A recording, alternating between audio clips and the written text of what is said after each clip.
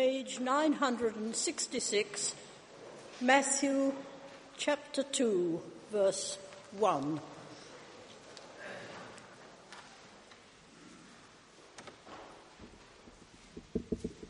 After Jesus was born in Bethlehem in Judea, during the time of King Herod, Magi from the east came to Jerusalem and asked, "Where is the one who has been born King of the Jews?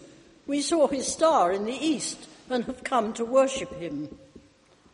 When King Herod heard this, he was disturbed, and all Jerusalem with him. When he had called together all the people's chief priests and teachers of the law, he asked them where the Christ was to be born.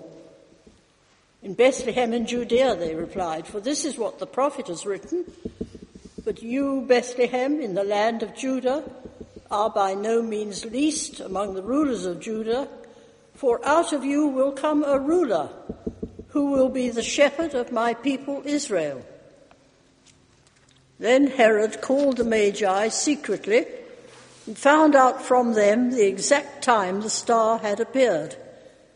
He sent them to Bethlehem and said, "Go and make a careful search for the child.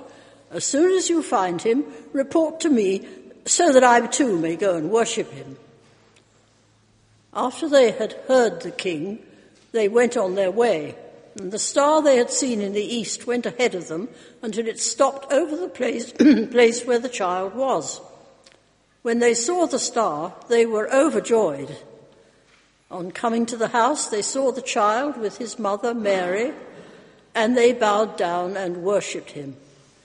Then they opened their treasures and presented him with gifts of gold and of incense and of myrrh.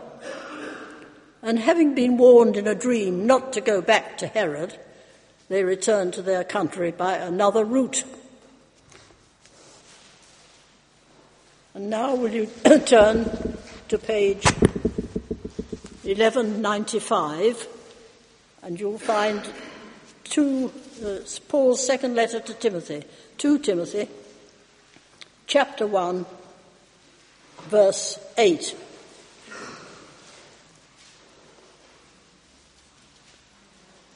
"So do not be ashamed to testify about our Lord, or ashamed of me, his prisoner, but join with me in suffering for the gospel by the power of God, who has saved us and called us to a holy life, not because of anything we have done, but because of his own purpose and grace. This grace was given us in Christ Jesus before the beginning of time, but it has now been revealed through the appearing of our Saviour, Jesus Christ, who has destroyed death and has brought life and immortality to light through the gospel. And of this gospel I was appointed a herald and an apostle and a teacher. That is why I am suffering as I am. Yet I am not ashamed, because I know whom I have believed, and am convinced that he is able to guard what I have entrusted to him for that day." This is the word of the Lord. Thank you, Mary. I need to start by saying Happy New Year to you all on this first Sunday of the year. It's a joy to be sharing with so many friends as we start the year together. I also need to apologise for my voice, and I may have an occasional bout of coughing. I'm just getting over a rather pernicious bug which laid me low over Christmas, so I apologise. The redoubtable Mark Twain had a method of dealing with illness when he was speaking. He was called to be the guest of honour at a Civil War dinner. And he sat there and they had their meal. And then one by one, general after general got up before him to regale the audience with war memories, no doubt. And so Twain, who was a notorious drinker, by the time he got up, he'd had a few basically, and was feeling a bit unwell. So he got up and he looked at the assembled throng of generals and brigadiers and so on, scrambled egg and medals from wall to wall. And he said, "Alexander the Great is dead. Napoleon is no more, and Wellington is under the sod. And to tell you the truth, I'm not feeling too good myself. And with that, he sat down. Well, the good news is that I've not been drinking this morning. The bad news is you're going to have to put up with me for a few more minutes yet. So this Sunday offers us two opportunities for reflection. It's both the first Sunday of the year, allowing us a chance to look ahead, and it is Epiphany, encouraging us to look up. Well, what exactly is Epiphany? Well, the word itself comes from two Greek words, the preposition epi and the verb phainon. And it can mean variously to shine upon, which I think is my favourite use, to shine upon, or to reveal, or to appear, or manifest. If we look at a modern definition in Chambers, it reads, a sudden revelation or insight into the nature, essence, or meaning of something. So it's a slightly different idea there, a secular idea, if you like. And it's this last idea, the one captured by Chambers, I think, that is what the word conjures up in most minds today. The idea is of coming across a sudden revelation. The idea of something becoming suddenly clear. If a friend says, last night I had an epiphany, they normally mean something suddenly became revealed to them. And at this time of year, it's usually the instructions on how to work their son's new PlayStation after he's gone to bed. When we come to look at the Epiphany of Christ, which we celebrate today, applying only that particular meaning can be misleading and dangerous. And as Christians, we need to be clear about exactly what Epiphany is and how, by and large, anyway, it operates. Traditionally, the Roman Church and all the others that have come from it, for us, the Epiphany is the celebration of the revelation of Christ the King to the star-led Magi. The Eastern Church, incidentally, actually celebrate in Epiphany the baptism of Christ, the revealing of Christ's Godhead in his baptism by John. And of course, there are other epiphanies in the gospel stories that other churches celebrate too at this time. And this is quite right. The Epiphany of Christ was not a single moment, but over years and covered many incidents and manifestations. So let's have a look at what that story in Matthew 2 tells us about Epiphany. Now, we have to say right from the outset, and we need to be very clear about this, that God can choose to reveal himself however and whenever he chooses. God is not bound by some sort of rules of revelation. Far from it. God interposes himself on his creation at will. Having said that, the Epiphany story in Matthew 2 reveals some key truths, I believe, about how Epiphany generally works, and is very instructive and helpful as we unpick not only how we can encourage such a shining upon in our own lives, but also in giving us a horizon to look out at as we gaze forward to 2008. So what we're going to do now is have a quick look at the story and draw out some of these principles, and then we'll have a quick look at why indeed we have this Epiphany of Christ at all, and how it can shape our thoughts for the coming year. So what does the story teach us? Well, who were the men to which this Epiphany occurred? The original Greek in Matthew 2 calls the men who came to visit Jesus magoi, which is simply the plural of magos. The English word magi is based on this Greek word, and it's the word that is most commonly used. The NIV uses the word magi. The text reveals that they had wealth and knowledge to travel, and they offered lavish gifts, and they also had knowledge about the stars. In fact, they were, in all probability, my researchers tell me, members of a religious hierarchy in ancient Persia and Media, which is the region roughly corresponding to Iran nowadays. So you can see it was quite a journey that they made. If so, that they were scholars and practitioners of astrology, divination and the interpretation of dreams. Their expertise in these subjects is the reason that they are often referred to as wise men. The Magi of Babylonia undoubtedly came into contact with the exiled Jewish priests living amongst them. During the exile, of course, there was a strong and vibrant Jewish community, but even after the various repatriations, there was still a Jewish community that lived on in Persia. And it's undoubted that as men of learning and wisdom, they would have cross-fertilized with the remainder of the Jewish people there. Through these acquaintances, the Magi could well have learned of the Old Testament prophecies concerning the coming of Christ.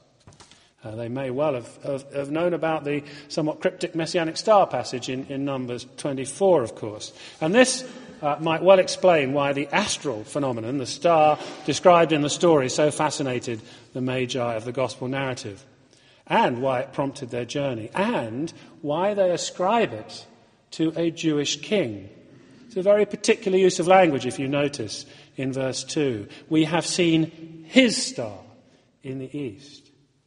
Long before they arrive, they understand that this star points very specifically at a particular person, a particular Jewish king. So while the rest of the New Testament offers no more explanation to the Magi, other ancient literature can come to our aid at this point in helping us understand a bit more about who they were. From the Jewish historian Josephus and the Greek historian Herodotus and the writings of Strabo as well, you get a clearer picture of the people called the Magi. The first ones would appear in history about 7th century BC in the Median Empire, and it's possible that we see examples of them in Daniel 2 and also in Jeremiah 39. And at the time of the birth of Jesus, they were an ancient priestly caste dwelling within the Parthian Empire. They practiced astrology, which of course at this time was a hybrid of what we would now call astronomy and astrology. They were adepts at interpreting dreams, and we possibly get that from the Daniel 2 passage. Also at the time, just prior to the birth of our Lord, the Magi significantly formed the upper house of the Council of the Megestanes, which were the ones whose duties in the government of the Parthian Empire were to make the kings. They were understood, in other words, to be kingmakers. It was part of their governmental duties. Now, this would certainly explain Herod's extreme reaction to their presence and the news that they brought. Here are governmentally approved kingmakers from a huge power in the east turning up and announcing they wanted to worship a new king right under his nose. And it would also explain their significance to all who heard the story that Matthew tells. They would have understood that here were kingmakers come to worship a new king. It would put the messianic stamp on the child of Bethlehem. So if it's ever occurred to you to ask why it is that in the middle of this very Jewish narrative we have men coming from the east to be involved, then maybe here is one answer. These were particular men called as kingmakers to recognize and to announce the birth of a king. That's what everyone would have understood their presence to mean. So what does the story, their story, reveal to us, particularly about Epiphany? Well, 4 quick points. First of all, Epiphany is not sudden and out of the blue. For the Magi, there's a whole history of training and learning and understanding, and then there's an arduous journey. Far from being sudden, the Magi had an epiphany that was the culmination of years of study and training and action. When they worshipped Christ, it was no accidental meaning, no happening upon. They had worked for that event. They deliberately aimed to find a king, and of course, they found more than they bargained for. They found the very king of the universe. And that is consistent with the rest of the gospel stories. If you look at people like Anna, to whom the baby was revealed as the Messiah, she had been going for years. This was no accidental meeting. And if you look at John, when he baptized Jesus, he didn't accidentally come upon Christ. Again, it was a result of years of training and obedience. Now, you can sort of find examples of apparent out-of-the-blue epiphanies. I'm thinking of, say, Samuel in the Old Testament, where he suddenly hears the voice of God, and Paul, possibly, in the New Testament, on the road to Damascus, suddenly being struck by a revelation of God. But you could well argue that Samuel, in fact, was spending his life, even as a boy, cultivating the possibility of that epiphany by serving in the temple, being a servant to God. And of course, Paul, even though his life was heading in the wrong direction at that point, was also dedicated to service. He had studied Scripture. He had made it his point to be theologically equipped. And in fact, he would have seen his life up till that point as being dedicated to the service of God by actively stamping out this heresy called Christians. So both Samuel and Paul, even though they have had an apparent sudden meeting with God, are clearly dedicated to the possibility of that meeting. Their lives are focused towards it. So despite what Chambers tells us about a sudden revelation, epiphanies do seem rarely to be bolts from the blue. They're normally products of people striving to place themselves in God's service or in the way of God. And the other side of this coin, which is our second point, is that it is often a longed for and worked for thing. Hard work and obedience to God's leading is part and parcel of Epiphany. If we simply wait for God's revealing, we are unlikely to get it. The Magi got up off their cushions and got onto their camels, and they kept on at it. When they didn't find what they were seeking at Jerusalem, they moved on. And afterwards, of course, they were obedient too and avoided returning to Jerusalem. This is the response. Their journey and what happened afterwards is the response of men used to the discipline of listening out to God, of looking out for divine intervention in their lives. And again, the same if we look at the Gospels. It happens time and time again when God reveals himself to people through Jesus. It is mostly as the result of the fact that these people have been undertaking a disciplined search. Look at Simeon. He's obedient. He goes to the temple when asked, and God is revealed to him through the baby. The same for John and the disciples and all who followed Christ. So those first 2 points are two sides of the same coin. It's not sudden. It's often the result, mostly the result of a lot of work, and it is also the result of obedience to God and putting ourselves in his way. Our third point that this story reveals is that God reveals himself to us in the ordinary. For the Magi, of course, they found God not in the palace of Jerusalem where they first went, a natural spot to go to look for a king, but in a house, probably a very humble one, in Bethlehem. And it's worth just noting in passing that it's not the stable that they go to. Matthew is quite clear that it's a house.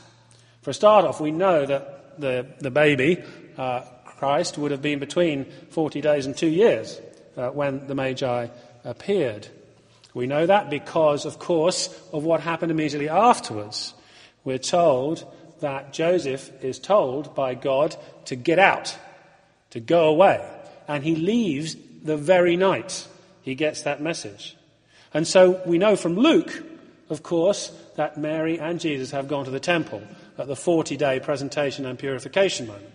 So we know from putting those two stories together that the baby must be at least 40 years old. And we know from Herod's attempts to make sure he covered himself by ascertaining exactly when the star had appeared that the baby was under 2 years old, because that was the limit that Herod put on it, presumably to be safe, to make sure he got his baby.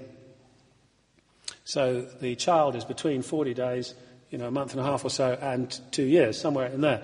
Now, however generous the innkeeper, it's unlikely he'd have been happy to have people squatting in his stable for all that period of time, and it's unlikely that Mary and Joseph would have wanted to stay there a moment longer than they needed to, despite our romanticised versions of it. So the visit of the Magi comes to a place that is hugely prosaic. The home of a very young carpenter and his even younger wife and their small child in the middle of a village in Judah. So for us too, God will reveal himself in unexpected ways and in ordinariness. If we expect him only in our Jerusalems, and we all have them, it may be for us that's church, for instance, we risk missing him altogether. For those that seek him, God can reveal himself whenever and wherever they are. The Magi sought, and they found and worshipped where God was, not where they might have thought him more likely to be. Our fourth point is that if we wish for a personal epiphany, a shining upon by God, it is vital to be open to God's communication with us. For the Magi, that communication was a star and a dream. It could be those for us. It is probably more likely to be something else. It's probably more likely to be our day-by-day communication with God through our prayer, through our scripture reading, through our worship, through our relationships, through the whole business of being part of God's church here on earth.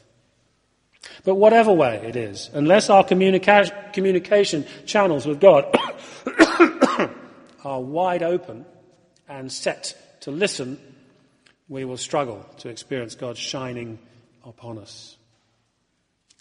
The Magi brought a lifetime's discipline and devotion to their search, but of course ultimately the crucial element in its success was their willingness to be led to Christ.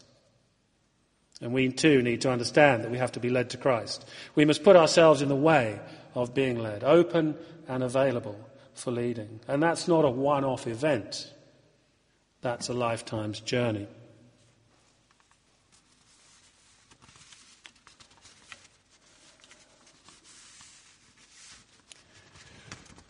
So, is this just a pretty story?